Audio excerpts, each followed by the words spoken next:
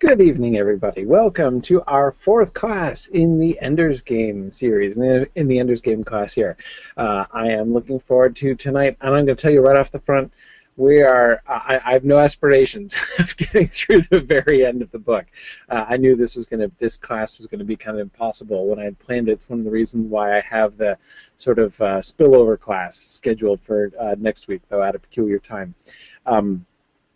But I do hope. My goal is to get through the end of the Bugger Wars today, so we'll see if we can get so far as that. But first, I wanted to let you guys know that we are, for those of you who are part of the voting process to elect our next class topics, our next books, you already know that we are nearing the end of that process. We had an excellent slate of 7 books that were nominated by our nominating committee, our nominating council. We're electing the next 2 works, as I think I explained before, and a number of really, really wonderful works. The voting is still open, so if you have a vote and you haven't voted yet, let's see. Oh yeah, Sean is asking which ones they were. I don't have the list in front of me. Let me see if I can remember. It was Tolkien and the Great War by John Garth, Dune, Watership Down, American Gods by Neil Gaiman. The Princess Bride, Boethius's Consolation of Philosophy, and the Book of Lost Tales, Part 1 by Tolkien. I think those were the 7, as I recall. So if you do have a vote and you haven't voted yet, make sure you do get in there and vote, because the voting will be closing soon. There is still some uncertainty. I think that the question of which book is going to end up at number 2 is still up for grabs. I think number 1 is more or less of a lock. And I wouldn't want to give it away and tell anybody what we're going to be doing next, but just, I think there's a pretty good chance that we know what that one will be, so that will be fun. Anyway, I hope that you all enjoy I trust I think that the next works are likely to be long enough that I think we're going to probably get through the rest of our whole first season with these. I think so. Anyway. That's the plan. So I should definitely be able to announce for our next class. We'll be able to officially confirm our next 2 books in order. And I said they should probably take us through the rest of the summer. I'm excited. Whatever way it works out, I'm really pumped up for our next set of books too. So this has been an absolutely fantastic first year. The slate of books we've had in this first year, just awesome. I've been so excited. So anyway.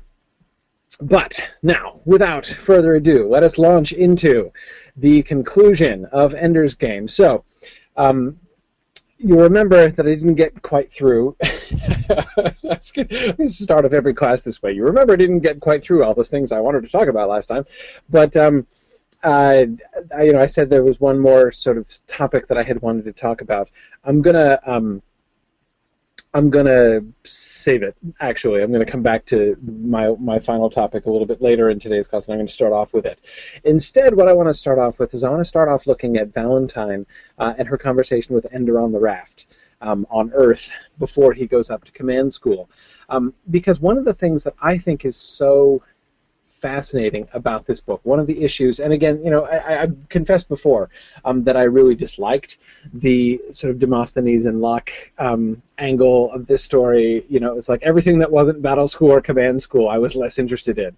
I was just kind of shameless that way, and when in my first readings of this book, because I do find the descriptions of the battles very, very engaging, very fascinating, but one of the things that I've really been noticing is the persistent examination throughout the course of this book of the question of one's relationship to, the relationship between the individual and humanity as a whole. And we've been looking at that from the beginning. I think we continue to see that being examined. And I say examined because it's one of the things that I find so striking about this book is that I don't get the clear sense that this book is really sort of really firmly preaching a particular thing about that. I mean, there are some obvious concerns that it has, but I think it has concerns on both ends. If we look at both ends of the spectrum, it's neither one of them is really wholly desirable. I think that it sort of is examining the different possibilities. So let me stop speaking about this sort of theoretically and talk about things more specifically. Let's look at a couple of the passages I wanted to focus on. This is at the very start of chapter 13. This is the two military people talking about Demosthenes and Locke, and having discovered, the IF having finally discovered who Demosthenes and Locke really are. Pardon me, I don't really think it's funny, but I can't help but laugh. All this time we've been worried. All the time we've been trying to persuade the Russians not to take Demosthenes too seriously. We held up Locke as proof that Americans weren't all crazy warmongers. Brother and sister, pubescent, and their last name is Wigan. Ah, coincidence? The Wigan is a third. They are 1 and 2. Oh, excellent. The Russians will never believe that Demosthenes and Locke aren't as much under our control as the Wigan. Is there a conspiracy? Is someone controlling them? We have been able to detect no contact between these two children and any adult who might be directing them. That is not to say that someone might not have invented some method you can't detect. It's hard to believe that two children... Now, what I want to mostly point out here is sort of to see the framework that these two IF officers are operating within, right? They can't believe, this passage that I selected here starts and ends with them expressing a fundamental inability to believe that these children could be agents on their own, that they would not be tools of somebody. This is the fact that, again, on the one hand, you'd think if anybody should be confident about what young children of this age are actually capable of, it would be, the people running battle school, right? Especially since they know that these two, almost made the cut for battle school. That is, both of them had the intelligence to be able to go to battle school. Both of them were only excluded for reasons of temperament or personality. As of course, right immediately after the passage where I stopped quoting here, Graf, they report that Graf had confirmed that nothing that has been done by Locke or Demosthenes is, in his opinion, beyond the capabilities of Peter and Valentine Wigan on their own. However, again, that doesn't really enter into their thinking. They are assuming.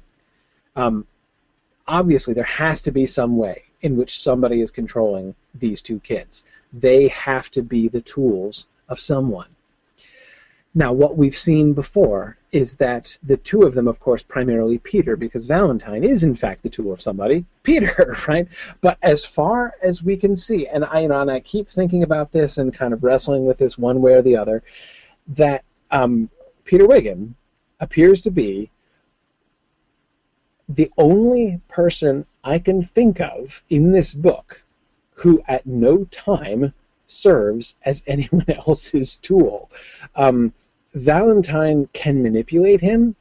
She succeeds, she believes in getting her way, though I wonder if that's even true.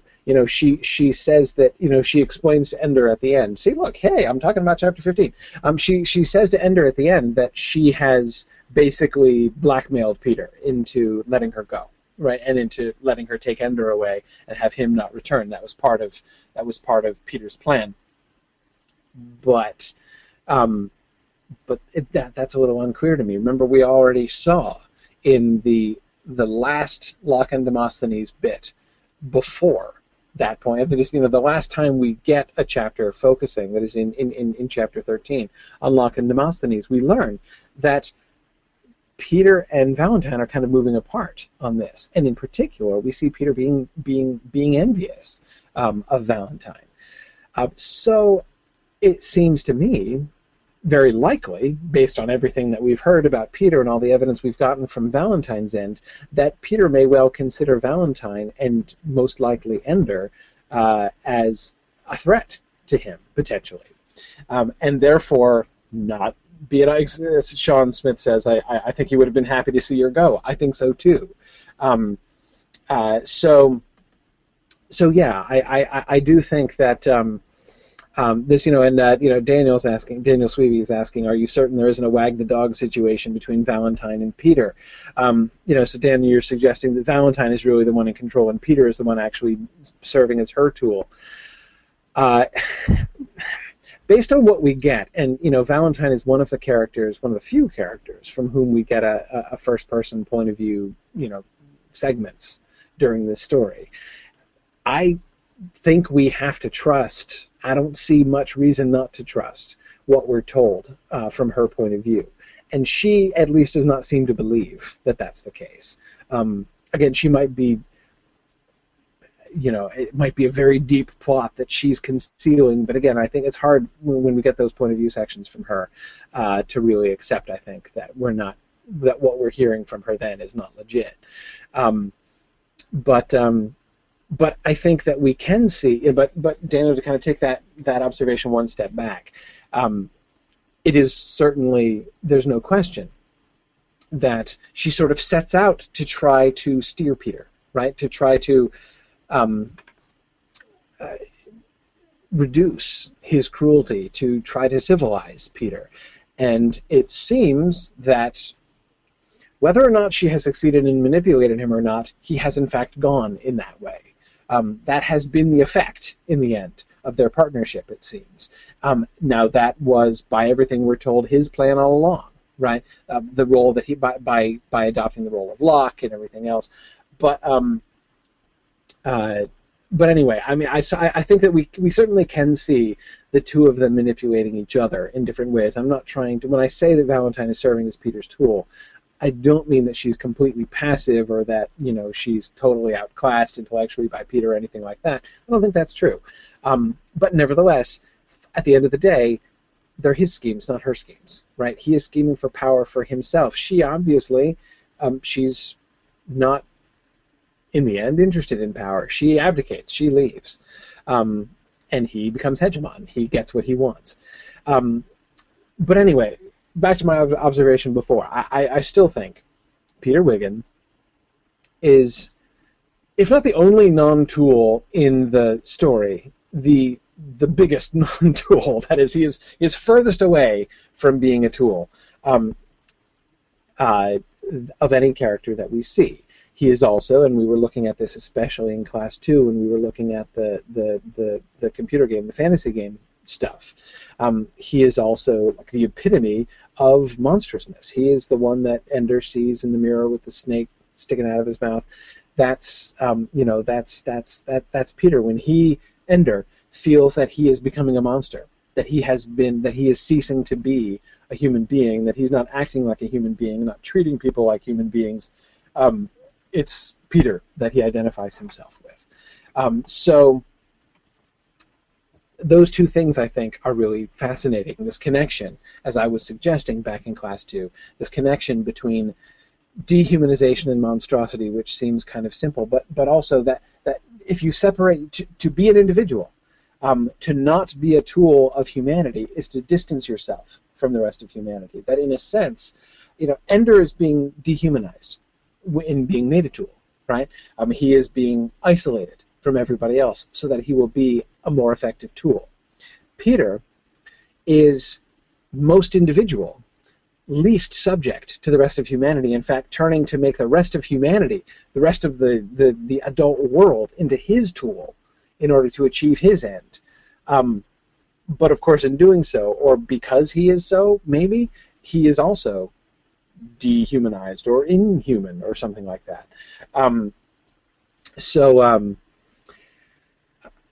Anyway, so I think that we see a kind of a paradox in this, that, to some extent, one question that I keep coming back to in reading the end of the story is, well, what does it mean to be human then? what does it mean to be human? If you're a monster, one way or the other, right? If you become a tool like Ender, you are made into a monster, right? You become a gun pointed at something else, as Razor Macam, Razor Macam, I always call him that. Mazer Rackham calls him at the end. He's like a gun that they've pointed at the buggers, at the enemy. That's pretty dehumanizing, right? You're merely a weapon. And on the other end, you have Peter, who's also a monster. So, anyway, like I said, I think that there's a lot of really interesting consideration of what this really means. Now, again, in talking about this passage, I'm not necessarily saying that they refuse to believe, but they have a really hard time believing. And they don't think the Russians are ever going to believe that this is the case. The only reason they're willing to believe is that they know what Enderwigan is capable of, and so are therefore open to the possibility that these two... But again, the point that I'm making is this: the question they immediately ask is, who's controlling them? Somebody's got to be controlling them, right? They have to be tools of some larger interest, not they are individuals who are manipulating these larger interests for their own ends, right? Which is in fact the case. And there's a good reason why they wouldn't assume that, because we don't see it anywhere else. It is only in the Locke and Demosthenes plot that we see that.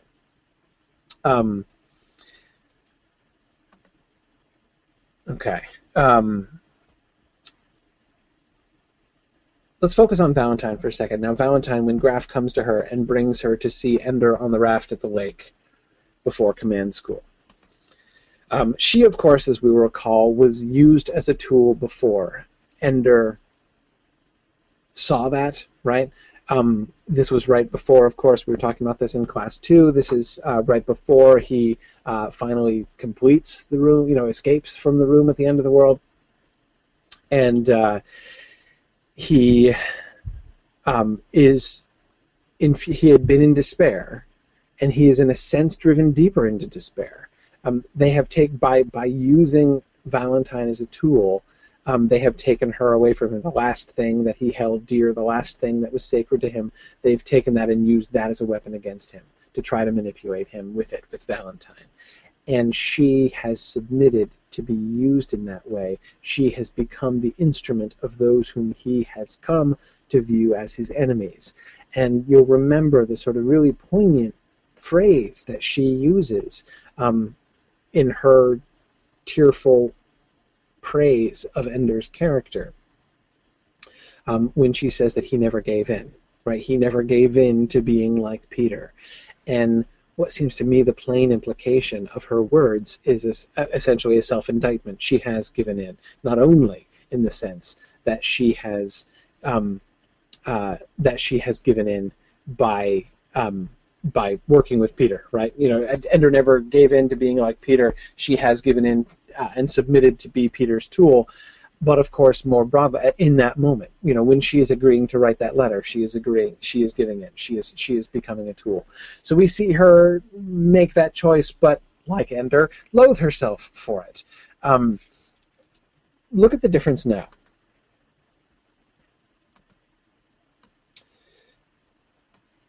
You said he built the raft. How long has he been here? 2 months. We meant his leave to last only a few days, but you see, he doesn't seem interested in going on with his education. Oh, so I'm therapy again. This time we can't censor your letter. We're just taking our chances. We need your brother badly. Humanity is on the cusp. The collective needs him. Humanity as a whole has need of that tool over there, that individual to be its tool for the preservation of the species. This time Val had grown up enough to know just how much danger the world was in, and she had been Demosthenes long enough that she didn't hesitate to do her duty. Where is he? 2 factors. She had grown up enough to know just how much danger the world was in, so now she's not just thinking of Ender, she's not just thinking, all that matters is my little brother and trying to protect my little brother, and I don't care what you IF officers have to say about it. Now she sees, having embraced the wider world, having encountered the wider world now, with the great experience, the wealth of experience brought to her by her 12 years, she now knows enough to realize actually humanity really is in a lot of danger.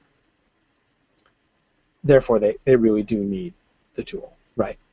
And she had been Demosthenes long enough that she didn't hesitate to do her duty. So her role is her playing the role of Demosthenes, right? Her engagement with the species as a whole, right? With public affairs, with worldwide politics, right? She has been thinking about the good of the whole, not just the good of individuals. So she's not here, as she was the first time, she's no longer just the defender of Ender, right? Personally. Now she is focused on the good of society, the good of the world as a whole.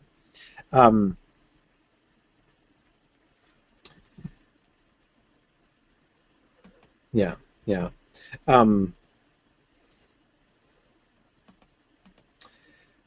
Yeah, I mean, it's true. Sean is pointing out that Graf is lucky that Valentine had been Demosthenes, that she and Peter had started getting access to information that not a lot of people saw. Yeah, exactly. I mean, that's sort of the practical reason why she knows all this. So knowing what she does, it's like what Major Anderson says. When he had been really resistant to what Graf was doing, but as soon as Graf left and he started getting the briefings that Graf had been getting while he was, commanding battle school, he starts saying, yeah, okay, now he totally understands things in a different light because he has more information. And with more information, he comes to appreciate the danger more. But again, what that suggests is, if humanity, if you know for sure, if you have information that humanity really is in trouble as a whole, that there's a serious threat to humanity, then you are more committed. It is your duty for you as individuals to submit to the whole, right? That's the conclusion that she draws. She doesn't hesitate to do her duty, knowing what she knows, right? And having been committed to, at least in principle, being committed to the welfare of the whole. Because again, she's not been, in being Demosthenes, she's not promoting herself, right? She's not focused on personal gain. She's again, the whole theory, the whole concept of Demosthenes is to be a spokesperson to speak up for, what is right. Like, not that she believes that what Demosthenes says is right, especially at first. But again, that's the posture, right? That's the idea. She's been in that pattern of thinking. She has been putting herself in the position of someone who is at least supposed to be, speaking the hard truths for the common good. That's what Demosthenes does, right? To say the things everybody else is afraid to say.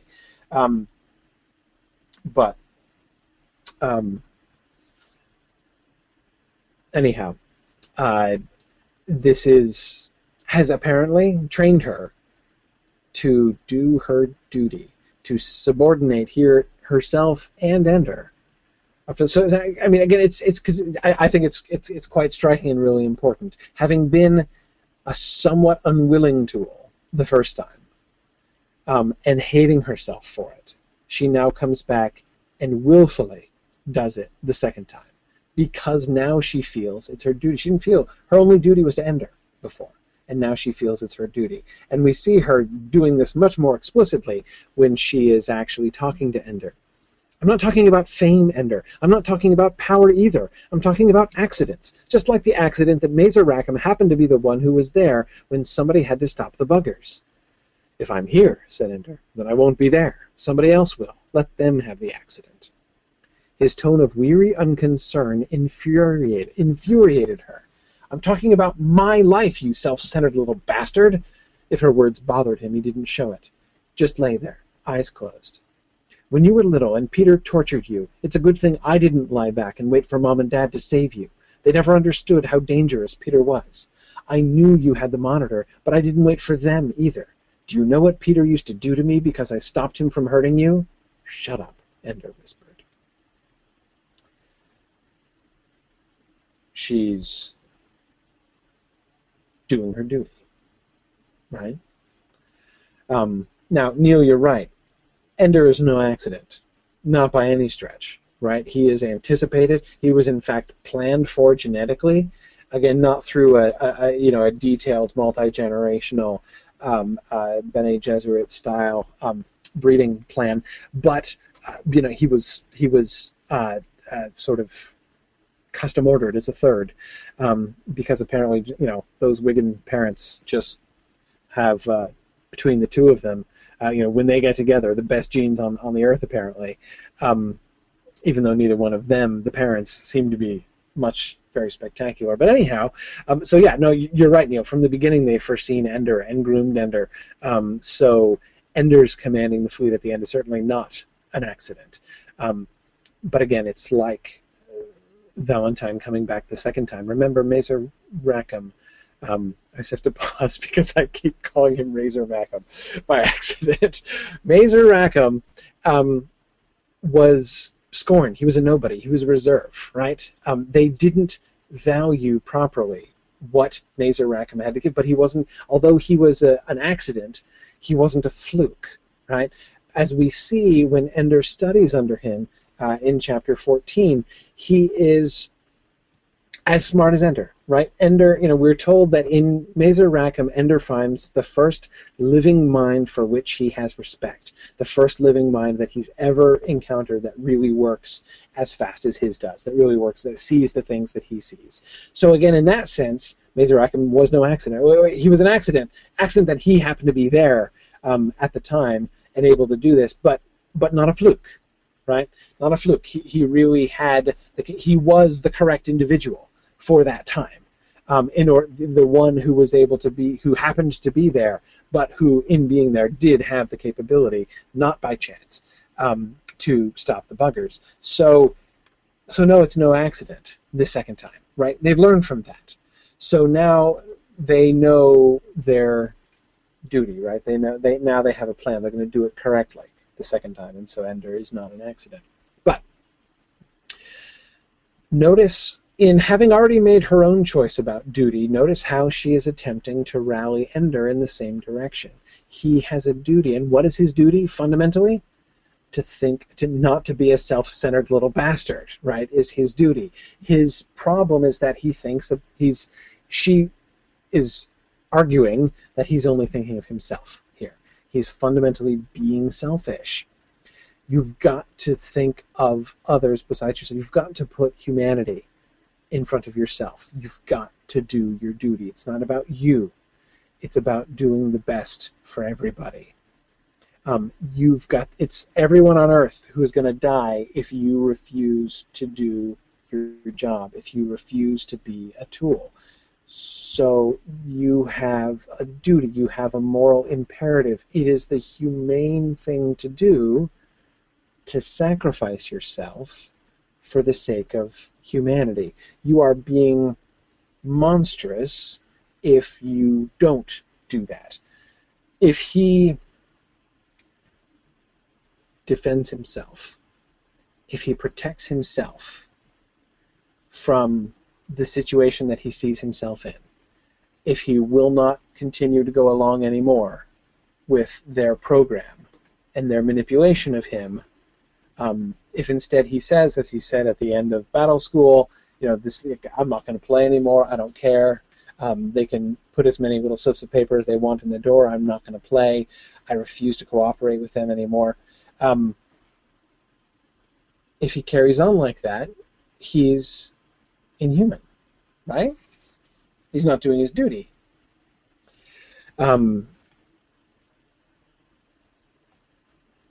But yeah, Sean, I halfway agree with you. Shauna says, no one really dies for an abstraction. She places herself as a symbol of mankind. I agree, Sean, that that's what she's doing. She is pointing out to him, not just, if you don't do it for humanity, Ender, do it for me. Now that is the conclusion that Ender himself comes to, right? He's not doing it for humanity. He's doing it for Valentine, because he does still love her, and he doesn't want her to be killed by the buggers. And so he is going to go on and do what he's going to do.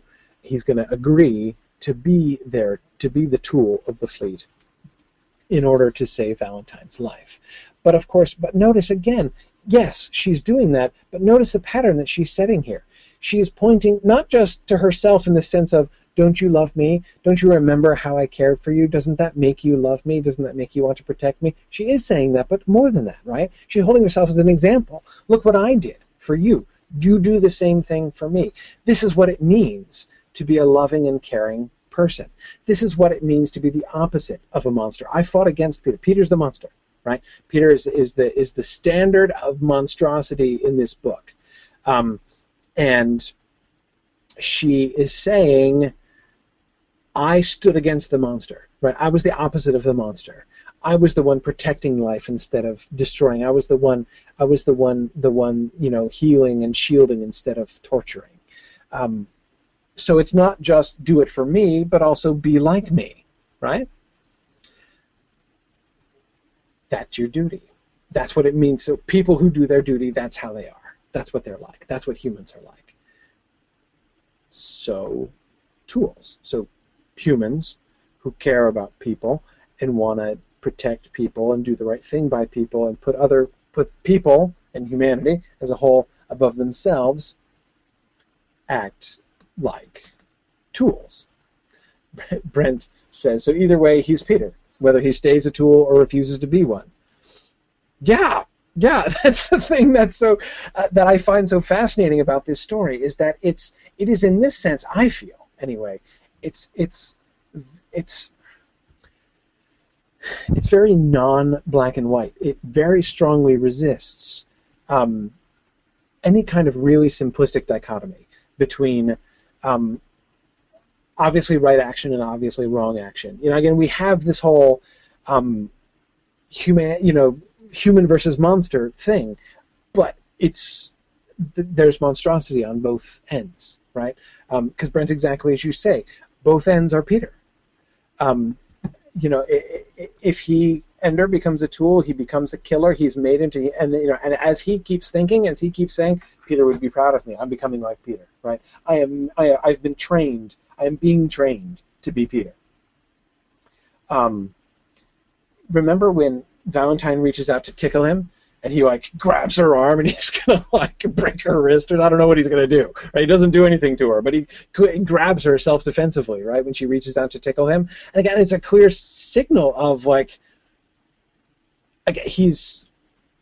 you can see that he has been trained to be something like a monster. What happens when we get that wonderful moment with the wasp on the raft, right, where she sees the wasp and she's like, "Oh, hi, little wasp. You're kind of scary, but that's okay. I'm just going to let you be, and I'll lie here in the sun, and you can stand there in the sun, and we'll both be..." And then she turns over, and there's Ender grinding the wasp with his finger into the raft. No, okay, I guess the old live and let live thing not going to work after all. So again, yes, Brent, he's being trained to be a monster, right? He's being trained to be like Peter. He doesn't skin squirrels alive and nail their legs to the ground, but he kills wasps with his bare hands, right? It's like moving in that, or at least he feels it's moving in that direction. But again, the opposite end, to refuse to be a tool, to be completely on your own, is to be like Peter, is to be just a different kind of monster. Anyway, it's in this way, I think that this book does a really fascinating job of inviting us to sort of question both sides, to really think carefully about this. It's easy to say, you've got on the one hand a sort of traditional idea, dulce et decorum est, pro patria mori. It is a sweet and fitting thing to die for one's country, and then you have the post World War I reaction against that thinking, right? Really just sort of looking with really great skepticism and cynicism at that kind of a traditional idea. And this book really seems to invite, both of those things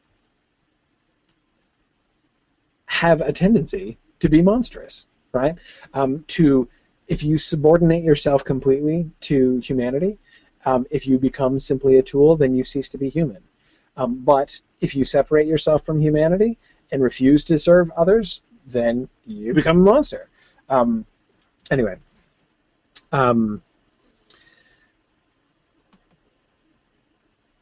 Yes, and Sean, of course, you were right about the parallel between the wasp and the buggers. It's this. It's a. You know, because as Sean is recalling, that kind will sting without provocation. Best to be preemptive with those suckers because they'll just come after you, man. You know, there could be no live and let live policy with that particular species of wasp. They're just mean buggers. Those guys are. Best to just squash them on sight, really.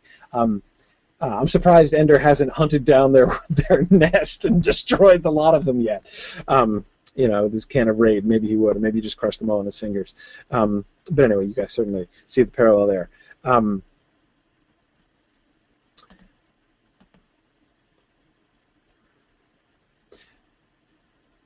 Look at where Ender ends up, because it is about Valentine. Here's his final reflection before he leaves the Earth for the last time.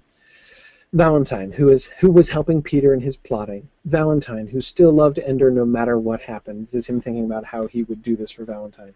And following that train of thought led him back to Earth, back to the quiet hours in the center of the clear water, ringed by a bowl of tree-covered hills. That is the Earth, he thought. Not a globe thousands of kilometers around, but a forest with a shining lake, a house hidden at the crest of the hill, high in the trees. A grassy slope leading upward from the water, fish leaping and birds strafing to take the bugs that lived at the border between water and sky. Earth was the constant noise of crickets and winds and birds, and the voice of one girl who spoke to him out of his far-off childhood, the same voice that had protected him from terror, the same voice that he would do anything to keep alive, even return to school, even leave Earth behind again for another 4 or 40 or 4,000 years. Even if she loved Peter more.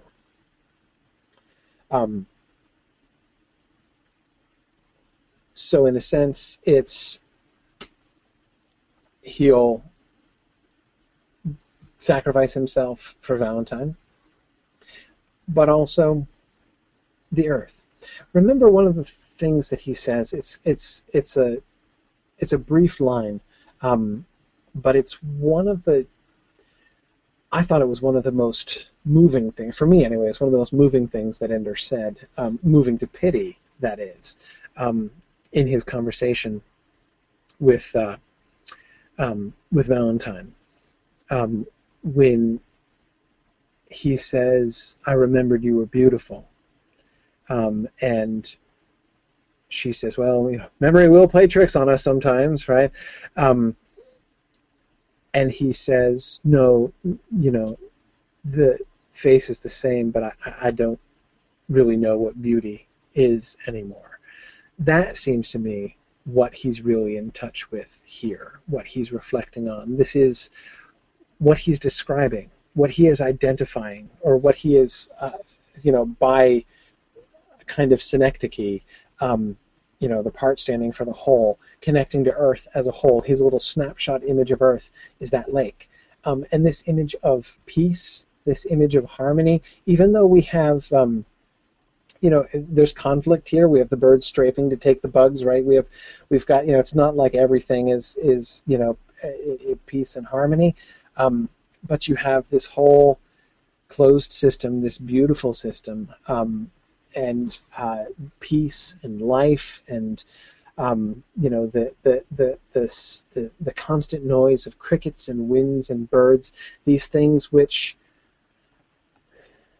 are totally uninterested in him. Notice, to me, what is so striking about this is the contrast. On the one hand, that is, remember, he hated being on Earth because it physically, geographically, wasn't like Battle School. He was used to being in a curved space. He was used to living in a bowl, right? And so he liked it here in this lake because he was in the middle of this little bowl-shaped valley, and so it kind of was like being at Battle School. So notice what we get. At Battle School, he's in this metal bowl, and he is the center of that little universe, right?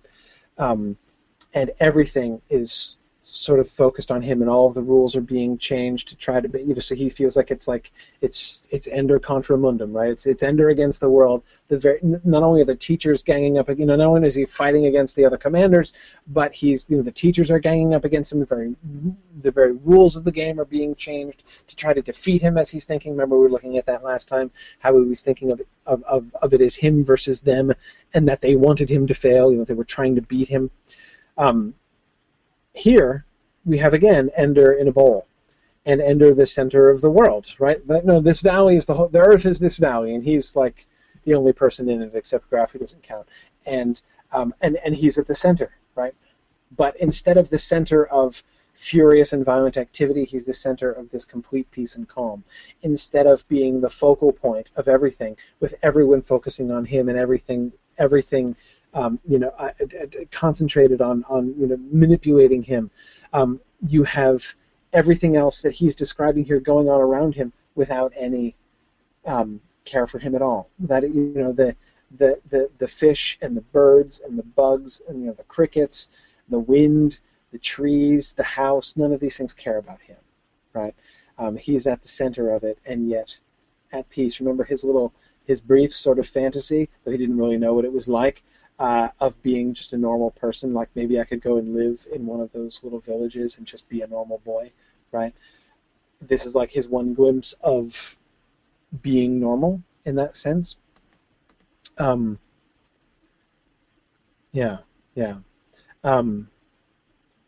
And Daniel, you're right. Daniel Sweeby is reminding us he's channeling Dink, right? Yes, that image of Dink floating in peace in the null gravity, right?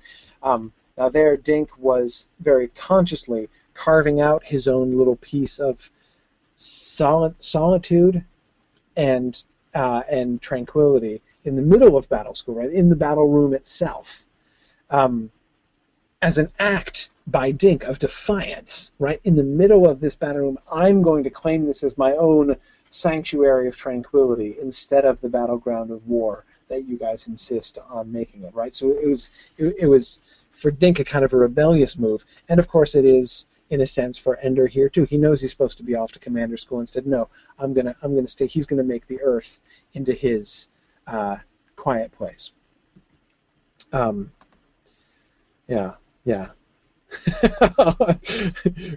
Brent says he actually lives near Greensboro, North Carolina, and Lake Brant Road is a real place. Interesting. He says Vicks Vapor Rub was invented near there. Fascinating. I had no idea, Brent. I don't think I can work Vicks Vapor Rub into this though. But that's interesting. I didn't know that. Yes, but Eleanor, I agree. It reminds me too of the beautiful landscape in the mind game, especially. Oh, right, Brent. Of course, that's what it meant. With as Graf says, it was the house that Misty Rub built, right? Of course, it's a reference to Vicks Vapor Rub. I was wondering what was behind that. Yeah, of course. I didn't get that reference. But anyway, yes, Eleanor, back to your very relevant point, you're right. It is like the beautiful landscape in the mind game. It reminds me in particular of the vista that he sees from the cliff that he jumps off of. Again, in that Dink Meeker-ish move, right, where he just jumps from the cliff and floats in the air until the cloud catches him and takes him away. I agree, the raft in the lake is something like that. So Eleanor, you see what that parallel would suggest? That's the path to the end of the world. How do you get to the end of the world in the fantasy game? You see the vista of the world, you jump off the cliff, and the cloud carries you over to the castle. And he's going to go to the end of the world. Not his world. Turns out to be the end of somebody else's world. Again, see how in this book so many times these phrases and concepts come around again and turn out to be relevant in a totally different context. What does it mean by the end of the world? The end of the world in what sense? And they're all thinking it means the end of the human world. Well, of course, ironically, it can come to mean, it is made to mean, in a sense, in the end, in chapter 15, to mean the end of the bugger world. In fact, the thing that Graf and the others are most hoping to bring about, but yet it's not going to be like they're thinking. It certainly is going to mean to Ender what they are sort of thinking or hoping. Anyway. So I think this is and again, just another example. This moment, this description of here as he reflects on the world, the way that this connects to those other things, the fantasy game, that scene with Dink Meeker.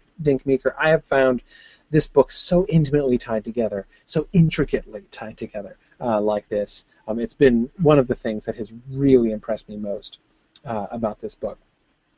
Okay, Ender, of course, emerges from this and makes the decision he's gonna do it, right? He's gonna submit. He's gonna willfully submit to being a tool. They both laughed, him and Graf, right? This is on their launch up to command school. And Ender had to remind himself that Graf was only acting like a friend, that everything he did was a lie or a cheat calculated to turn Ender into an efficient fighting machine. I'll become exactly the tool you want me to be, said Ender silently, but at least I won't be fooled into it. I'll do it because I choose to, not because you tricked me, you sly bastard. Ender chooses to be a tool and insists there's a big difference between choosing. And again, that's what those first passages, these first 4 passages, especially the first 3 that I wanted to look at tonight, that's, for me, one of the things that was so crucial about that. It's about choice, right? It's not just about, in some sense, and again, in class 1, we were talking about the individual and the collective using the individual. Well, the collective can't use anybody. Collective can't do anything. Only people can do things, right? So again, it's not humanity making Ender into a tool, it's Graf making Ender into a tool, and Graf is himself being used as a tool, and so on and so forth. So that's, we can say that's the relationship between the individual and the collective, but we can't say the collective is sort of doing that. But again, now, what we get in this is the individual's choice, right? Valentine making her choice. Valentine pointing to the choice that she made in the past, that she's making now, and urging Ender to make the right choice. And now we see Ender saying, yes, I'm going to do it. We saw in the previous passage with him thinking about the Earth and of Valentine that he's going to make the choice to be a tool and to serve Earth and subordinate himself in order to achieve this end. But of course, there's terrible irony here, isn't there? At least I won't be fooled into it. Yeah, Ender, because that'd be awful. Sure, a good thing you're not going to get fooled into anything. Yeah. Neil Onston was just pointing that out. Yeah, sure is a good thing. Ender's not going to let himself get fooled again. Yeah. We'll come back to that bit, of course. But I want to come back to this question of humanity and monstrosity, because here's another angle at it. This is, again, back to Valentine on the raft and her telling Ender, he's like, what if I can't do it? What if I lose? What if I fail? Right? What if I can't do it? Then all those people would die and it would be my fault.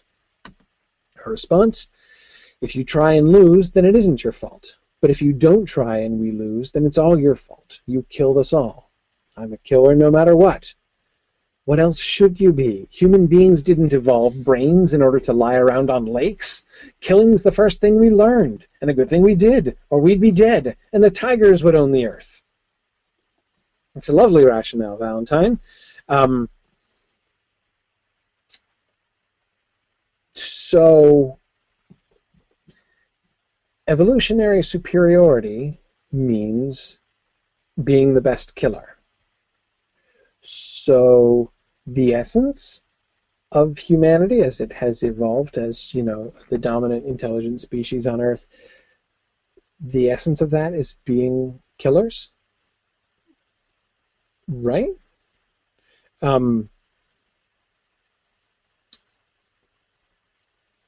Yeah. This is, of course, exactly the rationale that we see in Ender's teachers, in Ender's training, right? This is the rationale. Remember, there were several of you who were really uncomfortable with his rationale for kicking the stuffing out of Stilson back in chapter 1, right? He says, look, it's either him or me. One of us is going to really suffer. I'd rather it be him, right? So, okay, he's the human and Stilson is the tiger, right? You can't let the tigers win. So what do? You beat them down. You take them out. You don't just beat them. You destroy them. So then you're good. One could ask, what would it look like if tigers owned the earth, in fact? What it invites, at least for me, what it invites here is, what's the difference then between humans and tigers? Is there a difference between humans and tigers? What this then further invites me to ask is, okay, hang on, Valentine. I've been suggesting all along that humanity and monstrosity are different things, right? That to be dehumanized was to become, or rather to become a monster was to become dehumanized. I've been using that word a lot, right? And I feel that that's how we've been invited to see Ender, through this process of dehumanization that he is going through. But Valentine turns this around. He says, no, actually, to become a killer, to become a tool in exactly the way that Ender is being. That is like Stilson, Bonzo, the buggers, right? The third bugger war. Natural kind of progression, and it all holds together and makes sense. That's to be human. That's to be evolutionarily successful. That's what you evolved your brain for, Ender. You are Ender is the sort of the logical evolution of mankind. And by the way, isn't there a way in which the book kind of invites us to see Ender as that? Ender is like the apex of humanity. He is the again, it's not like we have a detailed multi-generational breeding plan going on here, but again, he is like the ultimate one, the perfect balance of character and temperament and brains that humanity is producing. He's like the uber-human, right? Certainly within the microcosm of the Wiggin family, that's how we're invited to see him, right? So again, there's a sense in which humanity, Ender is, well, not every man, but the Superman, right? He is the ultimate man. He's the perfection in this sense, in the evolutionary sense. He's the final evolution of humanity. Which is a gun that you point at things, right, and kill them most effectively. That's what humanity needs. Remember with that stuff all the way back from class 1. The humanity needs individuals. It produces individuals that it needs in order to move it along.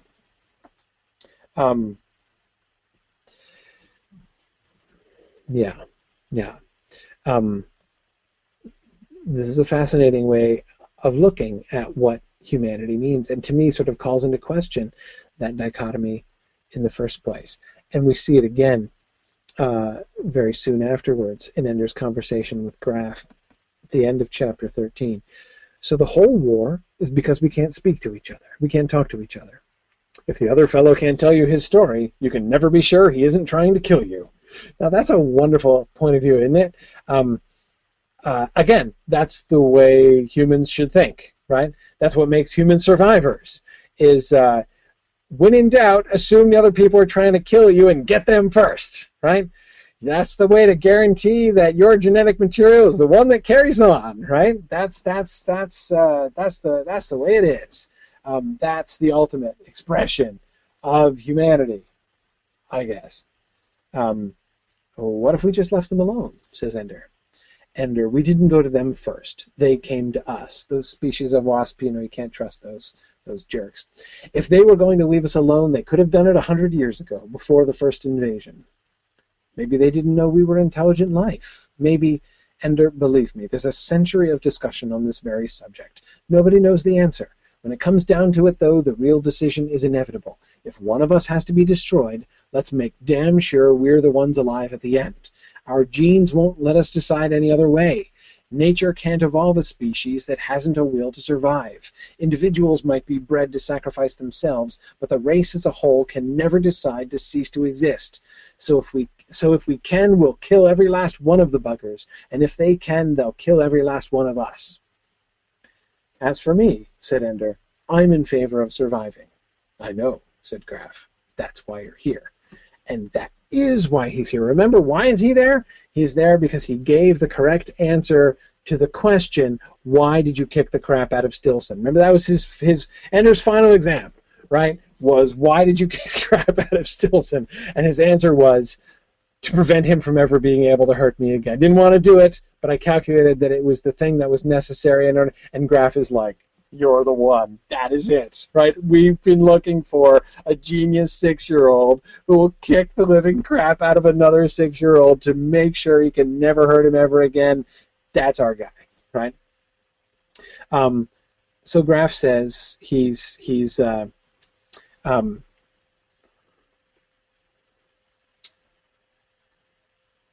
got Ender has exactly the right point of view, but Ender, that's not Ender's only impulse, right? Yes, he does have that impulse. Yes, he did do that with Stilson and with Bonzo and with the wasp on the raft, right? That is how he thinks. But he also is willing to believe, he's willing to say, as he says in that sentence that gets so tantalizingly cut off, maybe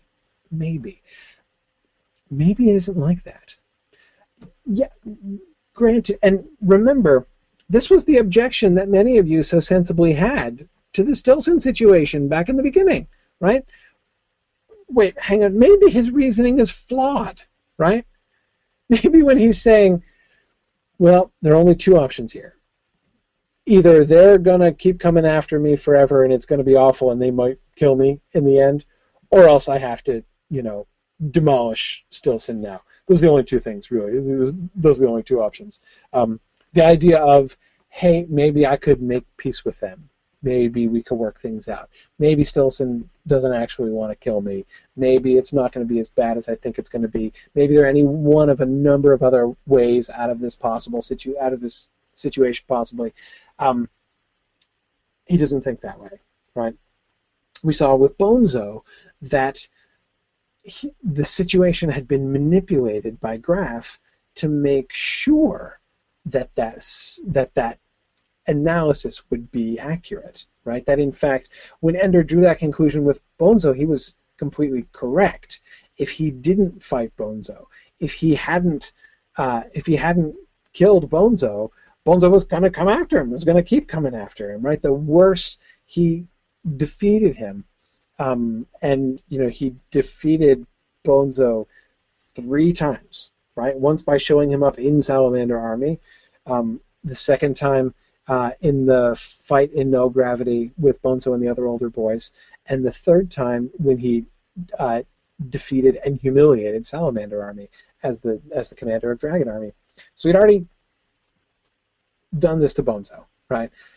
Nothing was ever going to be enough until Bonzo was not until Bonzo was in the body bag was this going to. And again, Graf could have stepped in, right?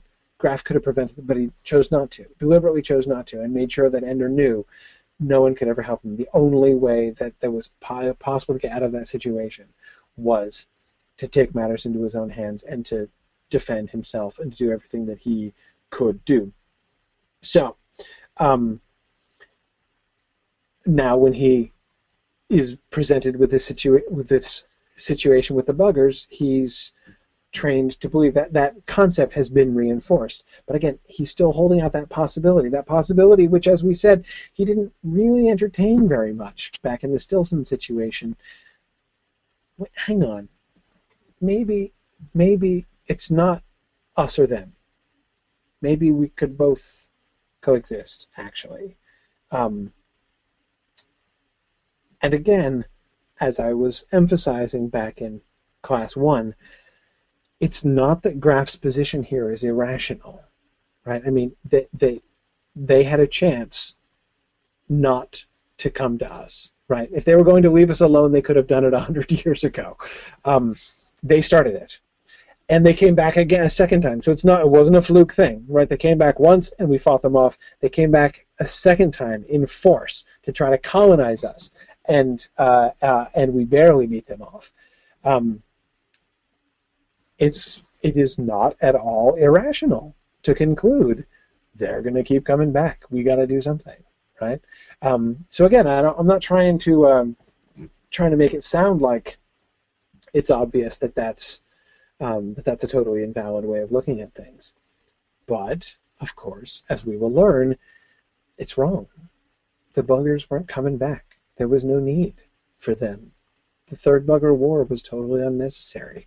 The buggers weren't coming back. But they didn't know this. In fact, the whole war was because they couldn't talk to each other in the end. Yeah.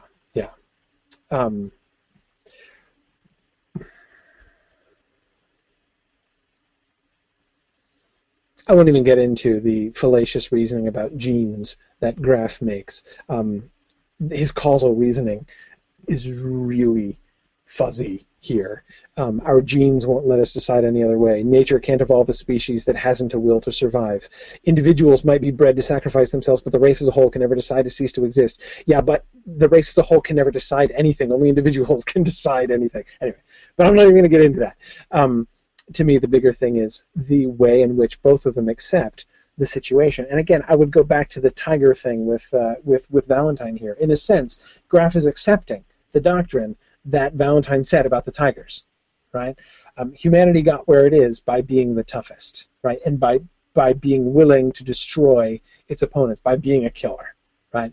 In a sense, that is what it means to be human. And so therefore, he is judging everybody else. Does he assume the buggers are monsters?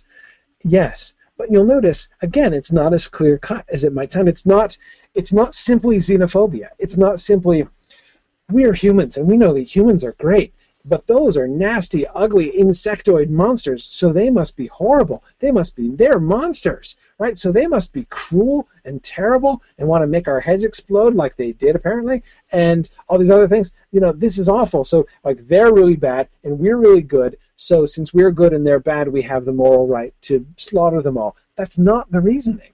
At the end, again, it kind of sounds that way in chapter 1, but when it comes to it, that's not the way it is. Instead, we know who humanity is. Humanity got to be where it is by being the toughest and by being the strongest and by being willing to defend itself and by being determined to survive. We, therefore, are assuming they are intelligent life, too, like humans. Therefore, we assume they have the same outlook that we do. We believe that they're going to keep coming because we would keep coming if it were us. So so in a sense, it's identity with themselves, not differentiation. Again, not sort of just flat, sort of blind xenophobia. The fact is that Graf believes that humanity, that all people wear Peter's face, like in the fantasy game, right? Everybody's Peter at the end of the day. Humanity, the genes, human genes as a whole are Peter, right? And so therefore, the buggers have to be Peter too. He doesn't accept the possibility, maybe the buggers won't come. Maybe we misunderstood. Maybe they misunderstood. Maybe we can understand each other better. Maybe we can make peace. Nah, not possible. Yeah.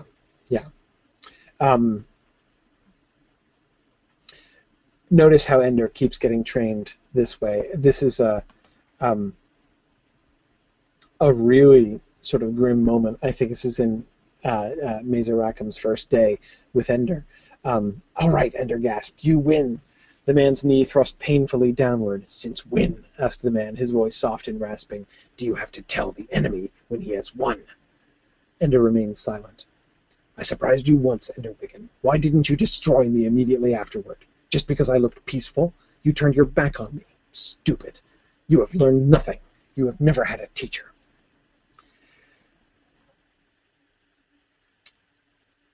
He was insufficiently preemptive, right? he's soft, Ender. You know, he just does not have that killer instinct, doesn't have enough of that killer instinct. Despite what he did to Stilson, what he did to Bonzo, what he does to wasps on rafts, and everything else, Mazer Rackham's objection, insufficiently preemptive. Remember, Ender thinks about it. Ender thinks about it. He's sitting there, and he's like, he was going to attack him.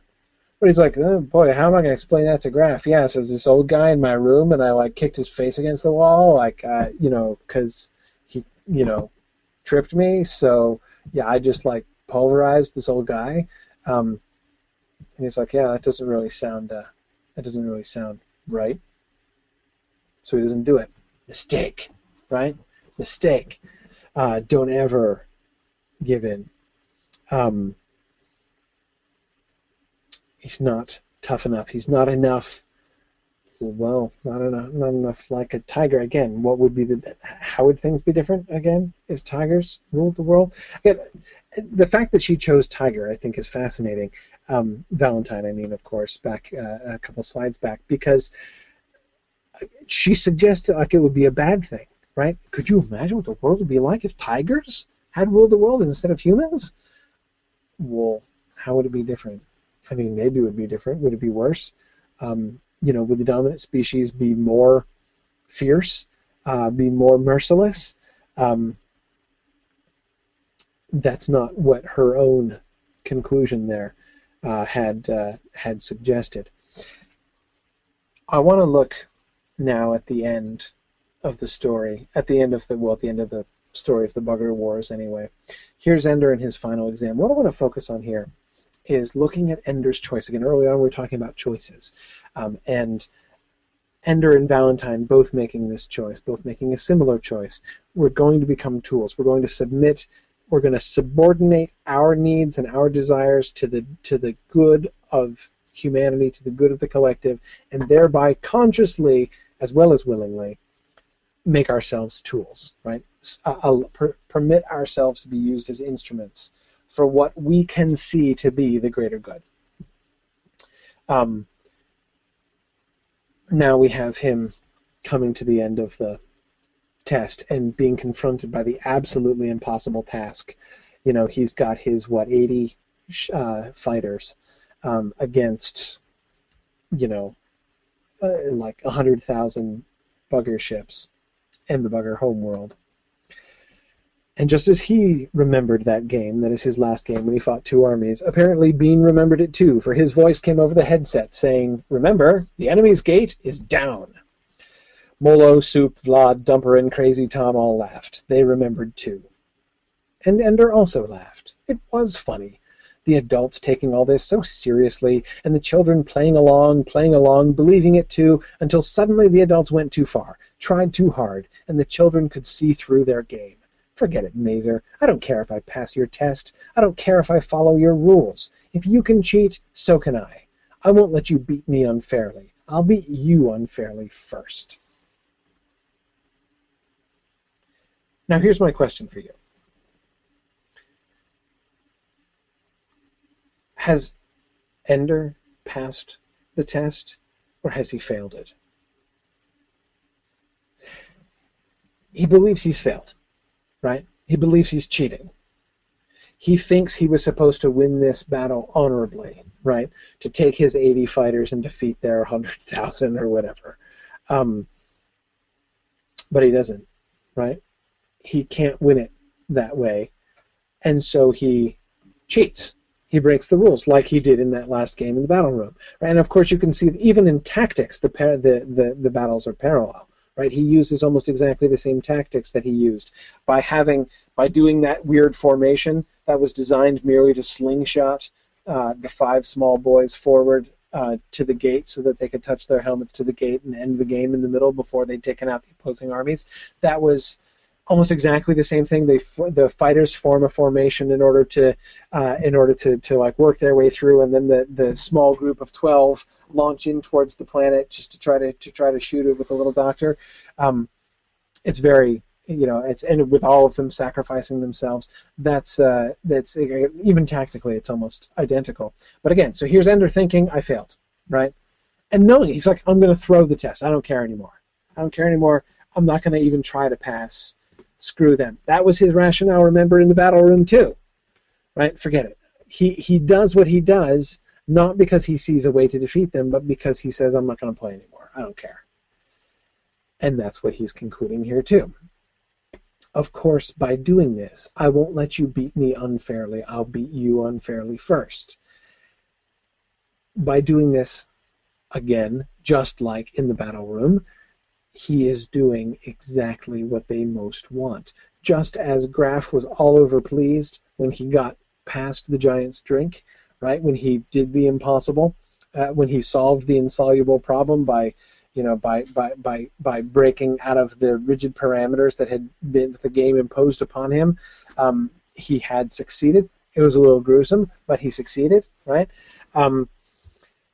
So too in the battle room, when this impossible situation was put to him, he succeeded. He succeeded by breaking the parameters, and so he's going to do the same thing here. Now again, he thinks he's cheating, but in cheating, he's doing precisely what it was hoped he would do, what he was being pushed into doing. Mazer has implied that he would be doing a very wrong thing to attack the planet, exactly because that's what he's very much hoping that he is wanting. It's very much what he's wanting him to do.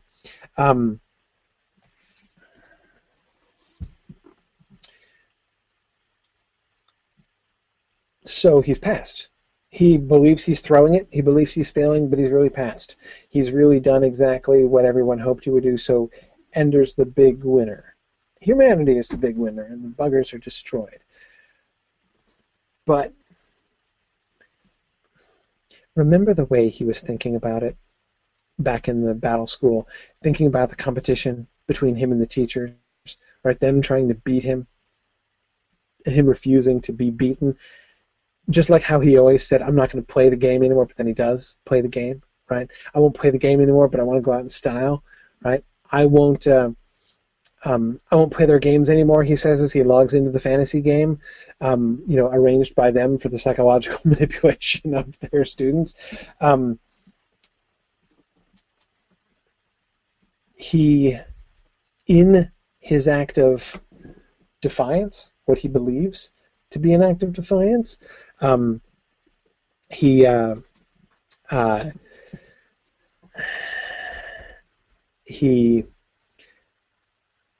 in fact is complying on the deepest level. They're hoping that he would defy them in this way, and ultimately he's failing to see through the deeper thing. If he wants to, just as in the battle school, if he wants to protest against the teachers, he should try not beating them, right?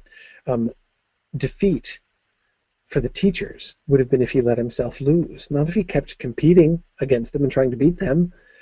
As he says to Major Anderson, he still can't help himself. Even in that moment when he's saying he's giving up on the games, he still says to Major Anderson at the end of that last game, I beat you again, sir, right?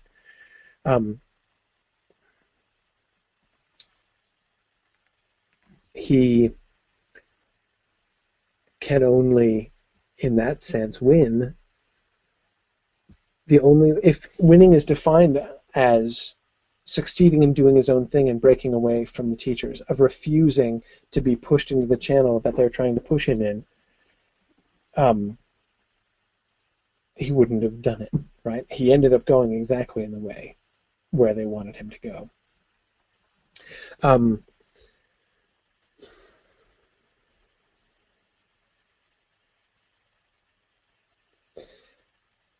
Remember, he chooses to be a tool himself. He's not going to be fooled anymore.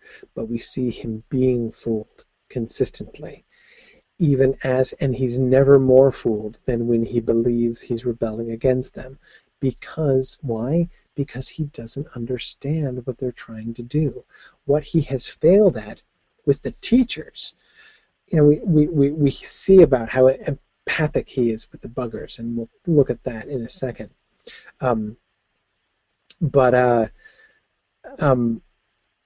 that's what he fails ever to do, really, is fully understand the point of view of the attempt by the teachers to do what they're doing against him.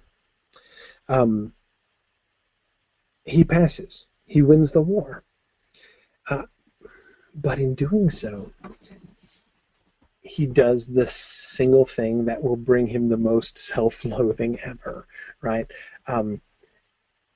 He out-Peters Peter. Peter's done a lot of bad things, but he's never successfully committed genocide before, right?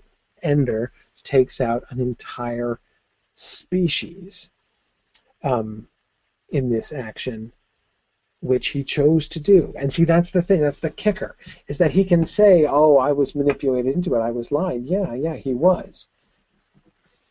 But he did it. He wasn't just tricked either. He knew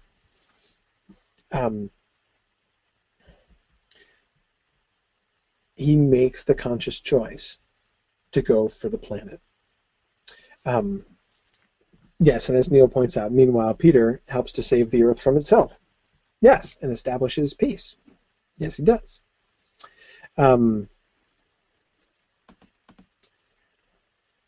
Yeah.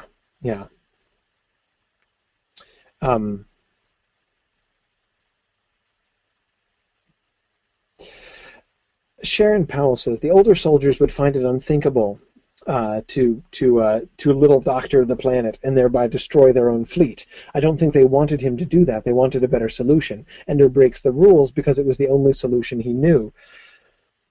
Yes, I mean, Mazer-Rackham suggests as much when he tries to explain an explanation, by the way, which I've never found entirely satisfactory. Mazer-Rackham's explanation for why he couldn't have done it and why it had to be Ender.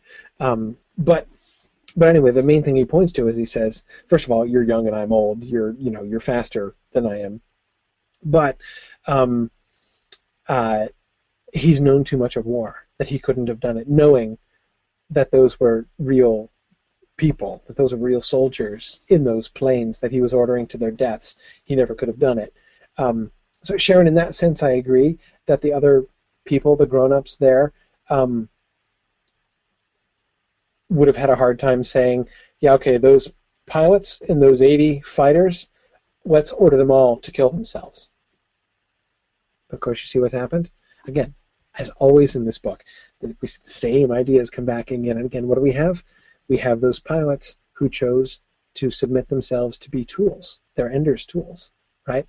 He is using them for the good of humanity, and they are sacrificing them. They have chosen, Mazer emphasizes, they knew what they were doing. They made the choice to sacrifice themselves for the good of humanity, right?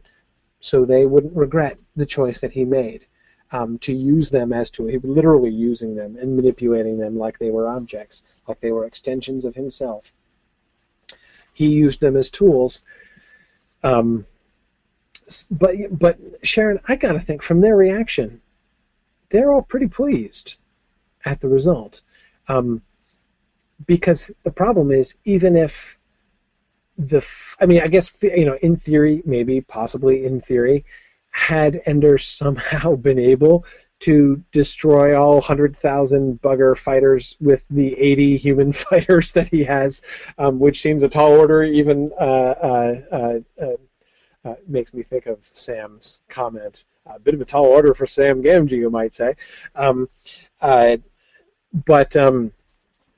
Ender, so again, in theory, maybe they're saying, really he should have taken those 80 fighters, and with those 80 fighters beaten all 100,000 other ships one by one, so that at the end, after all of the ships had been destroyed, then he could have destroyed the planet, and none of the human fighters would have been damaged by that.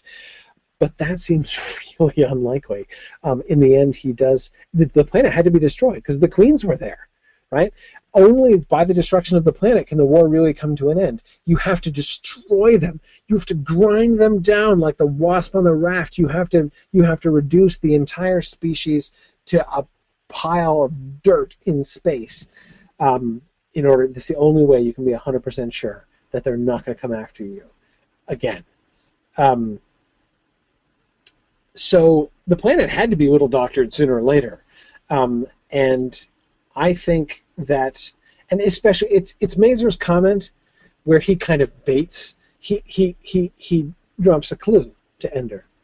You know, when he makes that sort of a Paul-face, if you think it would be right to take out the planet, oh, no, golly, gee, that would be awful. Again, he's manipulating, and successfully manipulating Ender. That's at that moment sounds to me like classic reverse psychology that he's using on Ender right there. I wouldn't want you to use the little doctor to take out the planet. So between that and the way that they respond, my reading of it is that this is so pretty much exactly how they were hoping it would go. Yeah, as Ed just said, the Queens are really the only enemy. Yes, exactly, and Mazer at least understands that. So he gets that. You know, you can chase down all 100,000 of the fighters, but it's not going to do a lick of good. It's not going to matter because all the Queens are on the planet. Yeah. So,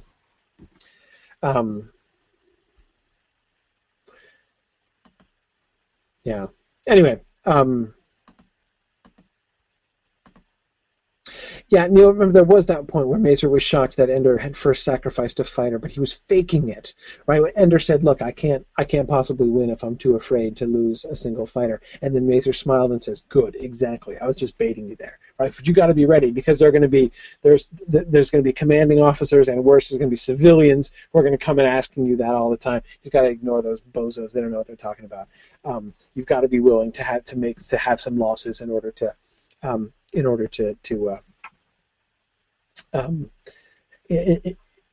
So again, that passage is actually one of the reasons why I find Mazer's own explanation for why it couldn't be him kind of unsatisfying. Because it kind of sounds like he knows full well that he is the one who's trying to teach Ender to be more preemptive. I don't know. He doesn't sound to me really like he's a little too soft and fuzzy for this position, as he seemed to suggest. Here's the moment of revelation. Anagnorisis, by the way, is a wonderful term. This is a term from Greek tragedy. This is the moment of recognition. Anagnorisis is the moment when Oedipus can no longer deceive himself about who his wife really is and who is the one whom he has cursed, who was the slayer of Laius, the former king of Thebes. That's the classic moment of anagnorisis. And of course, you'll remember, if you remember your classical drama, you'll remember the response to anagnorisis. What does Oedipus do at the moment of anagnorisis? What seems a fitting and appropriate response to that revelation, to finally seeing the truth? Yeah, gouging out your eyes is exactly what you do as a response. That's the nature of anagnorisis. That's sort of the quintessence of this kind of revelation, this kind of recognition.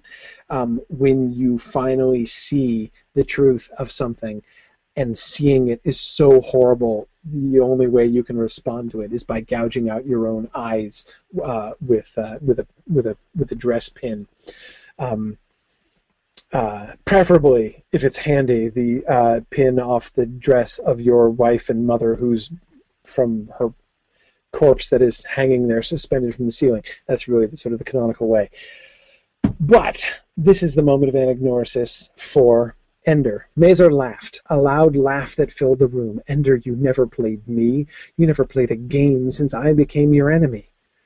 Ender didn't get the joke. He had played a great many games at a terrible cost to himself. He began to get angry. Mazer reached out and touched his shoulder. Ender shrugged him off. Mazer then grew serious and said, Ender, for the past few months you have been the battle commander of our fleets. This was the third invasion. There were no games. The battles were real, and the only enemy you fought was the buggers. You won every battle, and today you finally fought them at their home world, where the queen was. All the queens, from all their colonies, they all were there, and you destroyed them completely. They'll never attack us again. You did it. You. Real. Not a game. Ender's mind was too tired to cope with it all. They weren't just points of light in the air. They were real ships that he had fought with, and real ships he had destroyed, and a real world that he had blasted into oblivion. He walked through the crowd, dodging their congratulations, ignoring their hands, their words, their rejoicing. When he got to his own room, he stripped off his clothes, climbed into bed, and slept.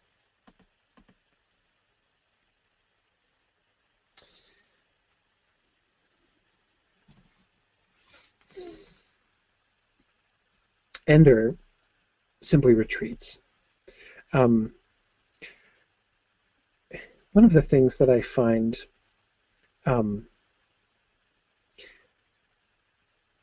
most compelling in this final image, I don't know, well, maybe I know why one detail of that last picture there really jumps out to me, is his nudity, his stripping off his clothes. That image of Ender lying naked, curled up onto his bed, comatose. It's a kind of an unnecessary detail in one sense, but it seems to me a really poignant kind of detail. There's he's stripping himself of all human trappings, of all, and there he is. He's just a child lying there, naked like a baby. There's a sense of sort of like Ender in his true humanity, or is it Ender trying to shuck off his humanity? In some ways, it kind of evokes both of those things to me at the same time. Sean, I like that idea of sort of him lying there defenseless at a time of great chaos and violence. Yeah.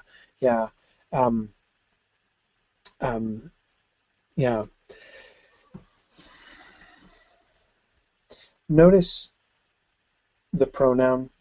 Notice the blitz of yous that Mazer hits him with in that paragraph. You did it. You, right, all the way through. You won every battle. You finally fought them. You destroyed them. You have been the battle commander of our fleets. Mazer's talking about him and what he has done, what he has actually done. But of course, it's exactly the moment of revelation here. It is almost as if it's like the room at the end of the world. He looks in the mirror and he's Peter with the snake hanging out of his mouth.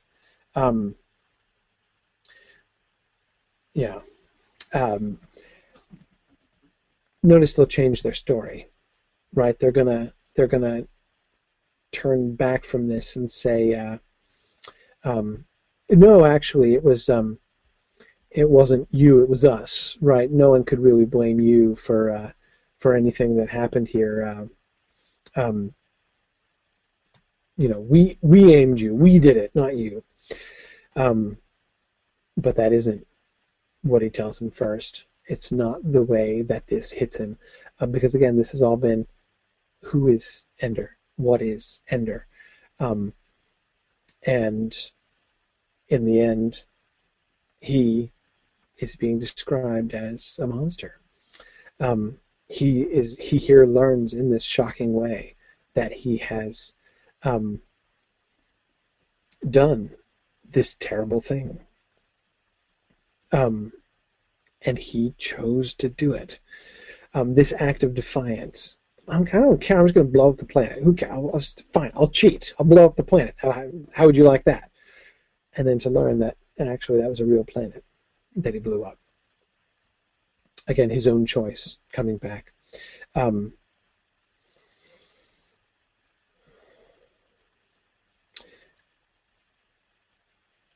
He should have listened to Mazer before. Ender was angry now and made no attempt to control or conceal it. I've had too many teachers. How was I supposed to know you'd turn out to be an enemy? Ender began, whispered the old man. I am your enemy, the first one you've ever had who was smarter than you. There is no teacher but the enemy. No one but the enemy will tell you what the enemy is going to do. No one but the enemy will ever teach you how to destroy and conquer. Only the enemy shows you where you are weak. Only the enemy tells you where he is strong. And the rules of the game are what you can do to him and what you can stop him from doing to you. I am your enemy from now on. From now on, I am your teacher. And of course, this phrase is really wonderful. Not only because, as a teacher myself, I find that this would be a really great quote to have on like a placard on your desk. I'm surprised more teachers don't have quotations from this passage, like, on their classroom doors and stuff. But anyway, the way in which this phrase, as so many in this book, work both directions, right? Your only teacher is the enemy. That is the only one you can really learn from, is the enemy. That the secret of Mazer's success in the Second War, the reason for Ender's success in the Third War, is that they learn from the enemy. They learn from the buggers. They come to understand the buggers and therefore learn how to defeat them from the bugger, when no human being could possibly teach them how to defeat the buggers. They learn it from the buggers. In that sense, your teacher's the enemy. Of course, your teacher's always the enemy. But in this other sense, it's the teachers who are his enemy. Dink warned him. Dink told him. He didn't believe it. Of course, Dink himself seems to have left that salutary suspiciousness and paranoia behind to some extent. But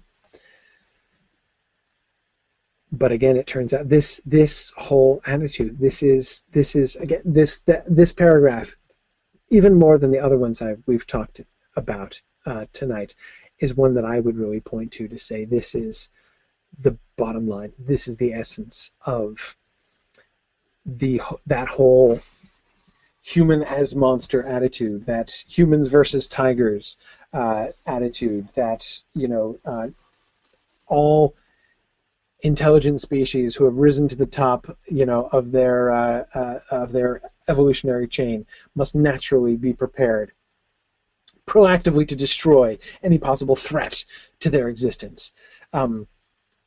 This is to me the essence of that rationale. There is no one but the enemy. No one you can learn from but the enemy. What is the flip side to you must sacrifice yourself for humanity? You must give yourself for the sake of others, right?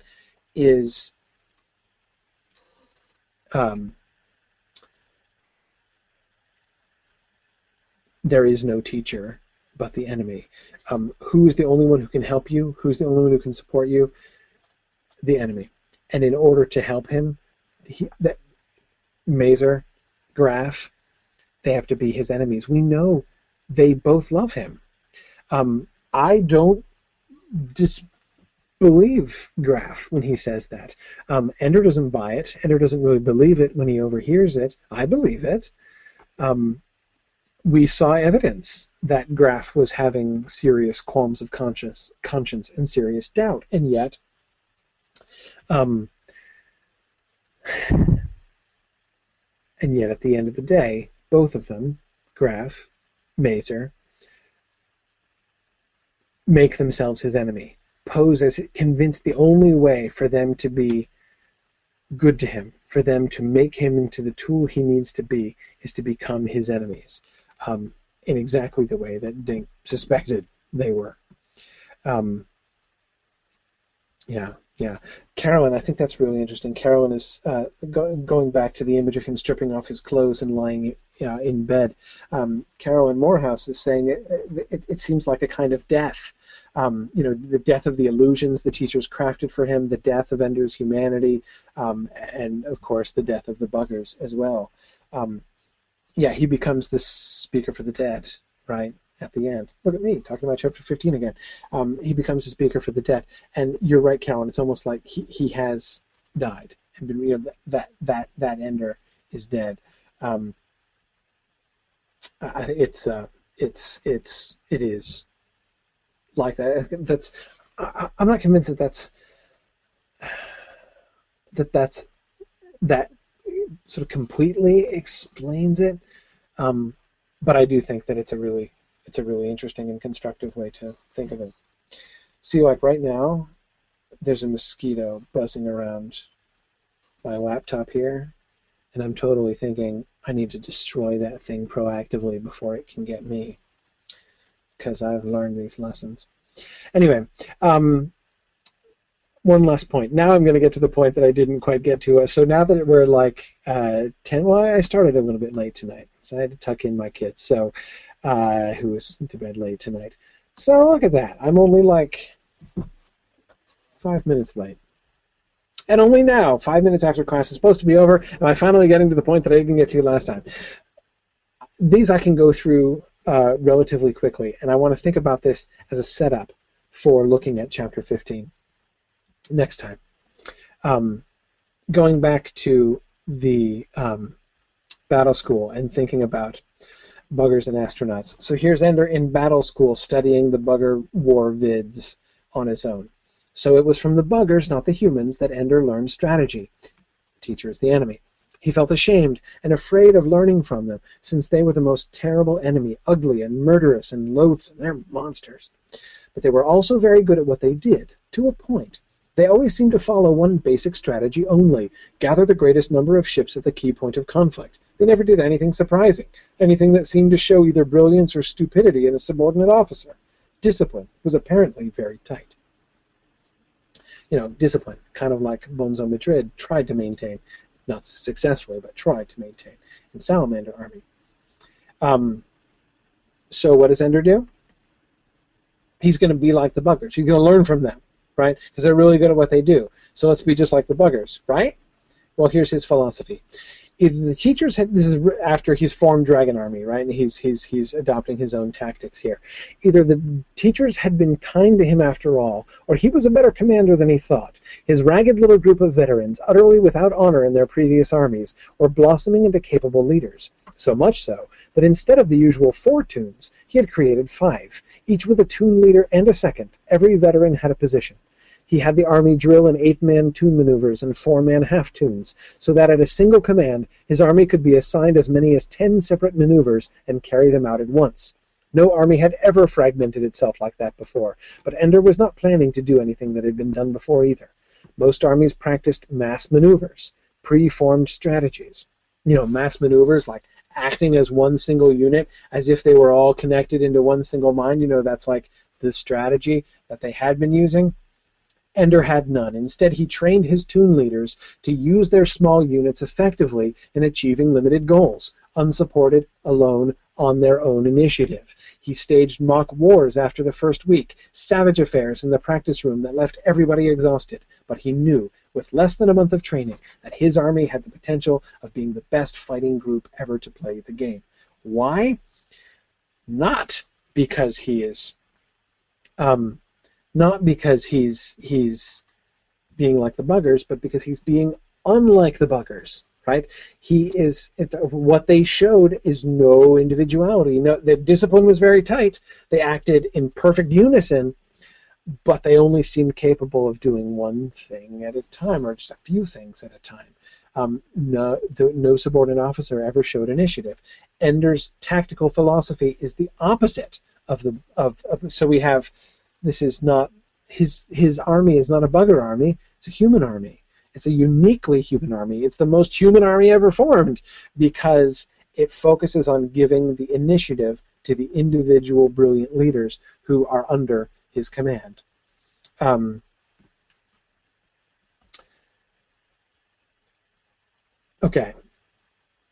And then we see in action.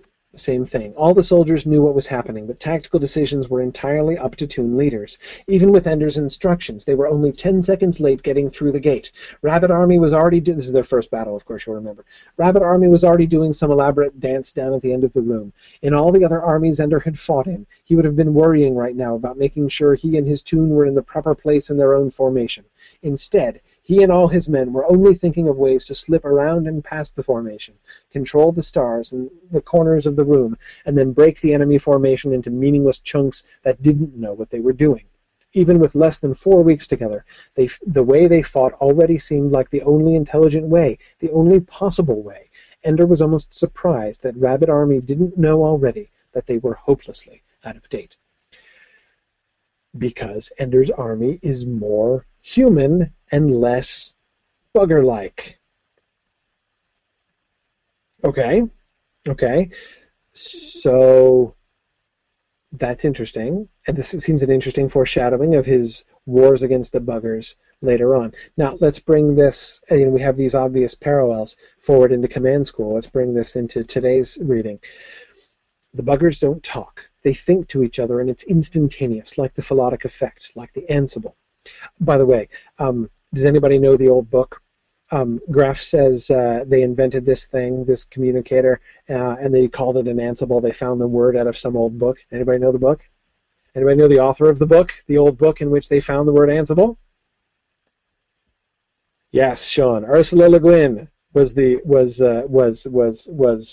author. Absolutely. The book was the first time she used it was, I don't think it was The Left Hand of Darkness. I think it was an earlier book. I forget the title now. It wasn't. I can't remember. But anyway, it was Ursula Le Guin who invented the Ansible. I thought that was a really yes, it was Will Cannon's World. Alyssa, that's it. Anyway, yeah, that's so she was the one to invent that, and it's a concept that's used by many other people. But I loved that one little nod that Orson Scott Card makes to a predecessor in the genre, without naming her explicitly. I thought that was really cool. Anyway, sorry. But most people always thought that meant a controlled communication, like language. I think at you a thought, and then you answer me. I never believed that. This is Mazer talking, of course. It's too immediate, the way they respond together to things. You've seen the videos. They aren't conversing and deciding among possible courses of action. Every ship acts like part of a single organism.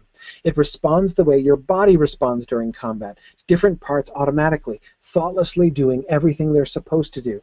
They aren't having a mental conversation between people with different thought processes. All their thoughts are present together at once. A single person, and each bugger is like a hand or a foot. Yes, I wasn't the first person to suggest it, but I was the first person to believe it. And something else. Something so childish and stupid that the xenobiologists laughed me to silence when I said it after the battle. The buggers are bugs.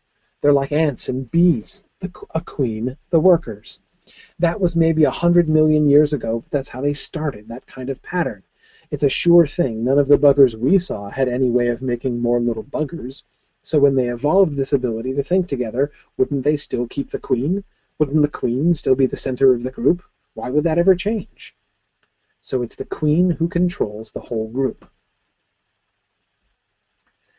Now, do the thing that we've been doing. Do the thing we've been doing. You see how this is connected with all the rest of the book, right? See how these ideas and things that we've been talking about keep coming back up here. See where it becomes relevant here? What are the buggers like? What connections do we make? A bugger, the bugger flying a ship, is, yeah, Kate, under the control of the queen. Yes, Neil, Ender is the queen, right? Ender is the one who is going to... But in another sense, Ender is the worker. He's a tool, right? Why are the buggers so effective? Because they are perfect tools. The bugger is the logical extension. It is the logical extreme of the idea of tools serving the whole, right? An individual bugger's life doesn't matter. You can say the pilots on those starships and fighters willingly sacrificed their lives, knew that they were probably going to die, but were willing to make that sacrifice to defeat the buggers. That's one thing. But more extreme than that, far more extreme than that, are the buggers on their ships who have no sense of self whatsoever, who don't have any concept of themselves. They themselves are just completely interchangeable units. They are, to kill a bugger Worker or warrior is like clipping fingernails, Graf says, right? Or is it Mather? Anyway. So the whole logic of the human world, right? You've got to submit yourself for the whole. You've got to... is not differentiating themselves from the buggers. The logical conclusion of that line of thinking is the buggers. If the buggers are monsters, and you remember that language that sort of bubbles up in Ender's psyche as he thinks about the buggers. They're the most terrible enemy, ugly, murderous, and loathsome. Remember that from just a few slides ago? That's the logical. That's the logical extension, the logical extreme of the individual as tool of the collective way of thinking. To be truly human, the one thing which actually differentiates the difference between buggers and humans is individuality, is individual personality, individual will, individual freedom of choice. It is the individual acting on his own, independent of the collective, that defines humanity. And what do we see? Humanity from the beginning saying, hey, individuals, get into line. So who's the ultimate human? Peter Wiggin. You know it. Peter Wiggin is the queen, right? Peter Wiggin is like, I am the hegemon, and I shall use all of humanity as my tool. Yep. Like Valentine says, it all comes back to Peter, right? But anyway,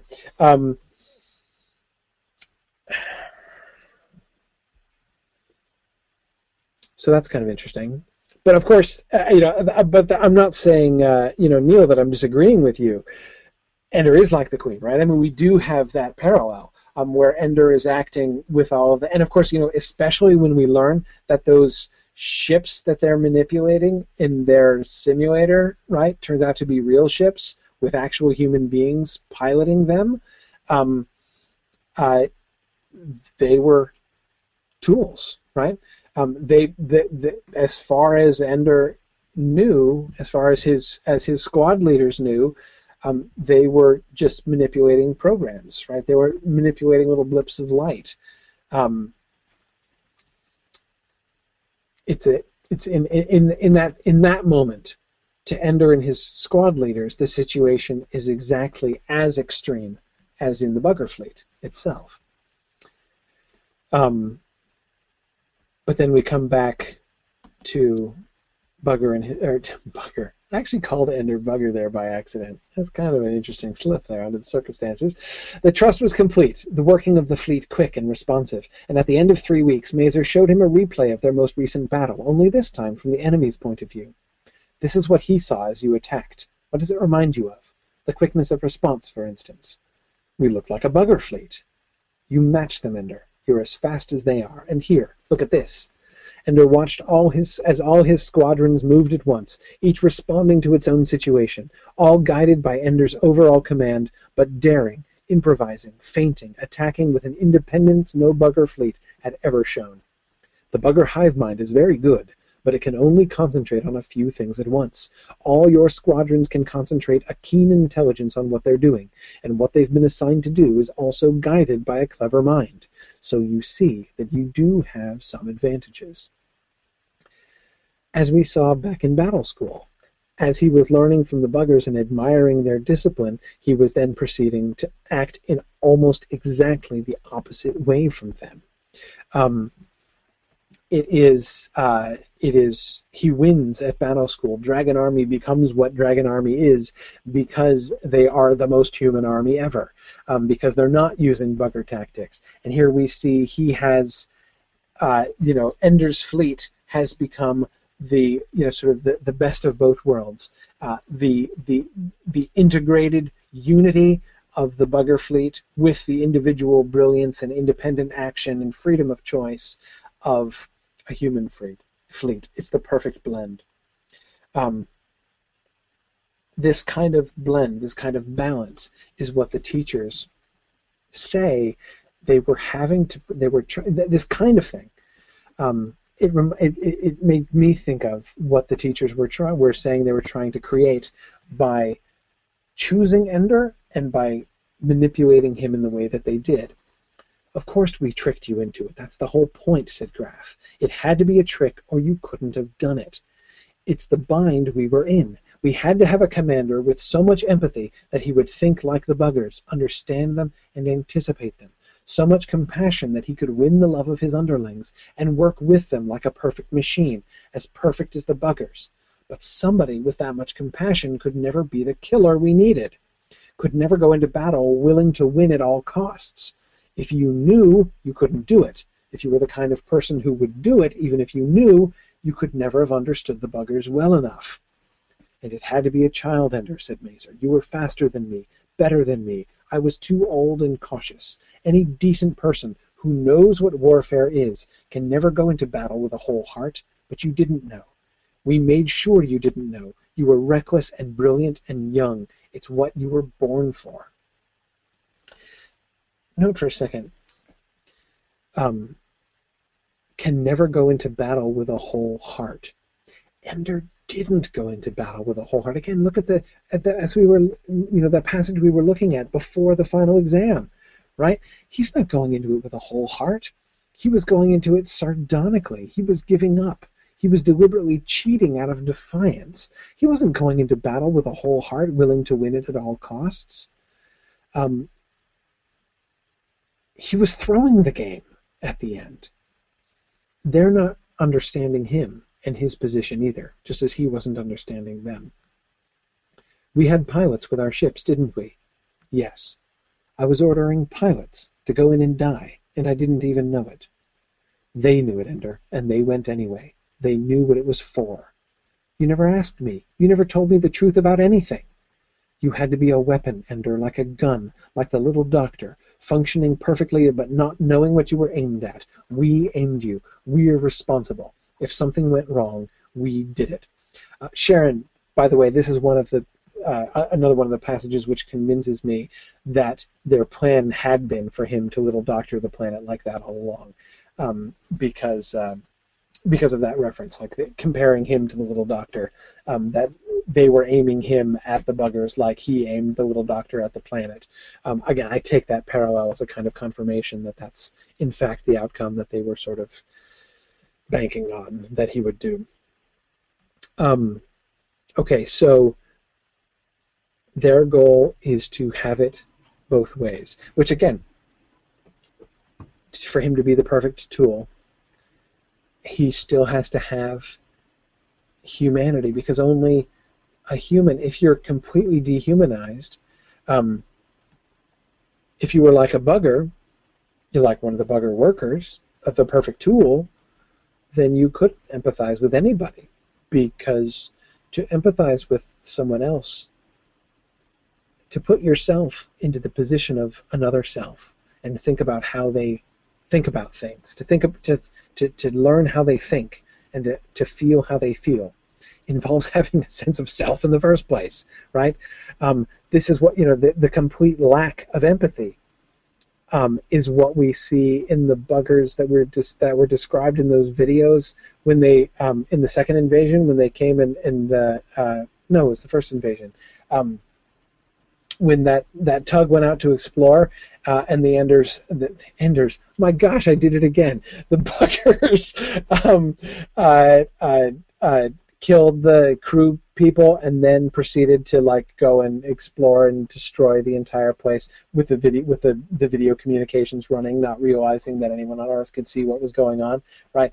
The complete lack of empathy on their part, not even thinking they were committing murder. Nothing could be further from the thoughts of those bugger workers that they were, murdering a human being, a creature. So again, Ender was supposed to be the opposite of that. So he was very human, but also the perfect tool. They were trying to have it both ways. Like his fleet was both ways, right? Like his fleet was all the best things of the bugger fleet as well as all the best things of a human fleet.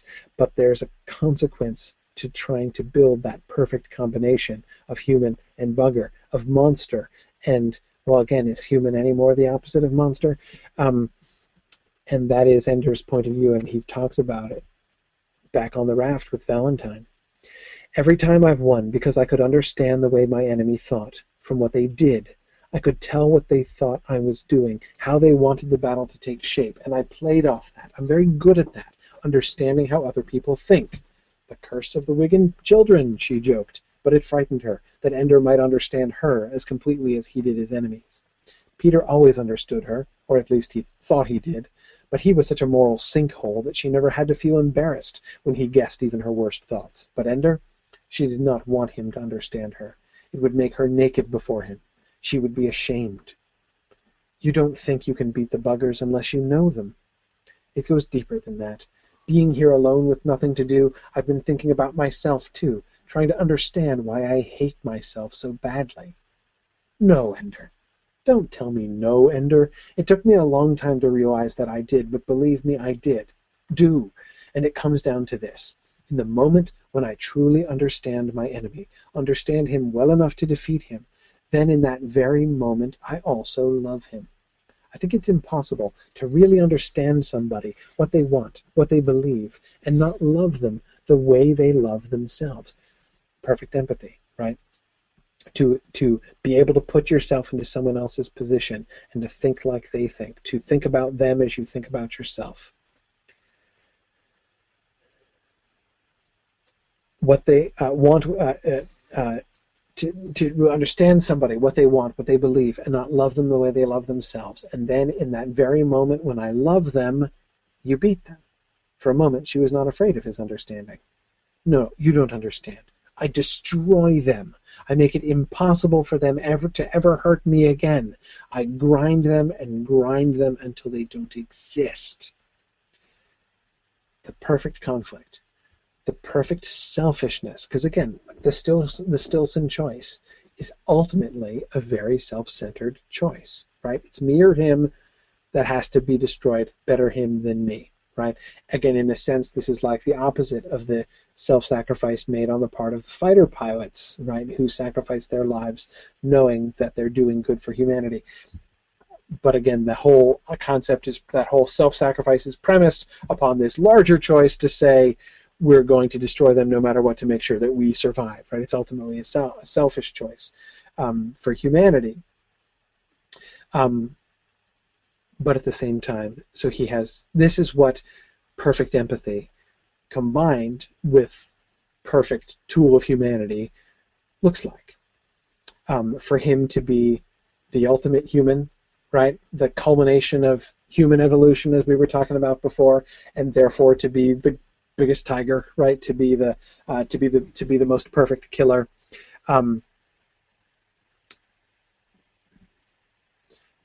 Ultimately, it's Ender's self-loathing, right? The consequence of what they were trying to build. They, the teachers, seem to have this belief that it would be okay. As several of you are pointing out, when Mazer reveals the truth, he does so almost callously, he does so with a laugh, right? As if not understanding, having no concept of how Ender was going to respond to that. Not knowing the extent to which he's kind of, this is the end of the world, right? He's come to the room at the, turns out that was the room at the end of the world, right? When he learns that the fantasy game was not a fantasy game, it was real.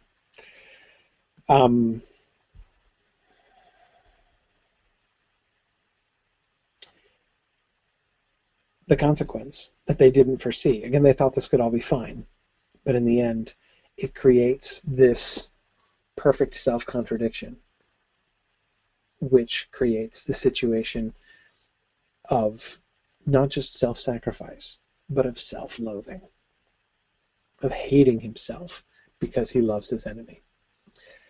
His love for his enemy, we'll go on to talk about that more next time, thinking about his enemy as his teacher and his loving of his enemy.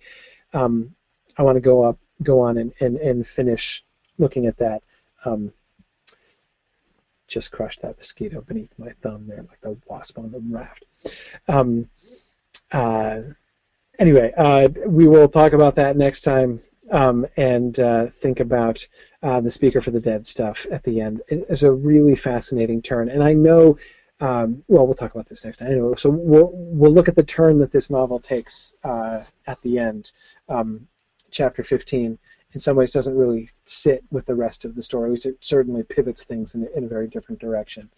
So next time we'll look at that. Two things. First.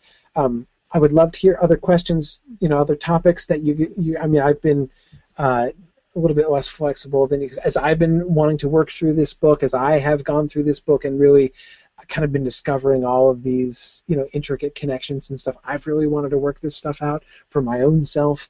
So I think I've been a little selfish in kind of dominating the topic of our conversation during these classes.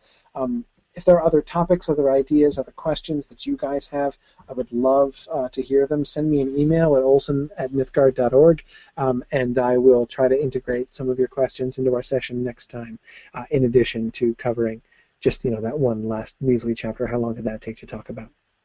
Next time. The second thing to remember is when next time is. Next time is not at our normal time. We are not meeting next Tuesday night. This is good news for everybody in Europe, because it means that we're going to be meeting at a Europe-friendly time. We're going to be meeting in the weekend. I'm actually out of town. I'm on vacation with my family next week, which is why I had to move it away from the normal time of the week as well. And thought, since I was moving it anyway, I would take advantage of having of scheduling at a different time of day too. To have mercy on our poor European listeners who can never listen live without staying up in the middle of the night.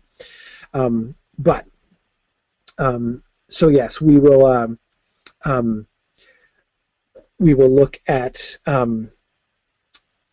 we'll focus on chapter 15, do questions and answers. This is next Saturday afternoon. I think I'm blanking. It's at 3 o'clock, right? 3 o'clock Eastern time. 3 o'clock p.m. Eastern time on next Saturday afternoon. That is Saturday the 3rd of May. And then we will have one more session after that, just a few days later in our regular Tuesday slot. We will do a session talking about the film version, the recent Ender's Game film adaptation. Of course, as any of you who listen to Riddles in the Dark know, I'm really interested in the question of adaptation and the kinds of choices that filmmakers make in adapting stories. So I'll be interested to talk about the Ender's Game film. Whether you like it or hate it, there will be interesting stuff to talk about. So we'll talk about that for our last class. And then, after that, we'll decide to move on to something else, whatever that might be.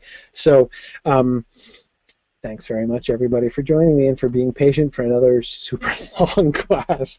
I really got to stop doing this. But anyway, thanks, everybody. Good night. See you next weekend, like 11 days from now. Thanks, everybody. Bye.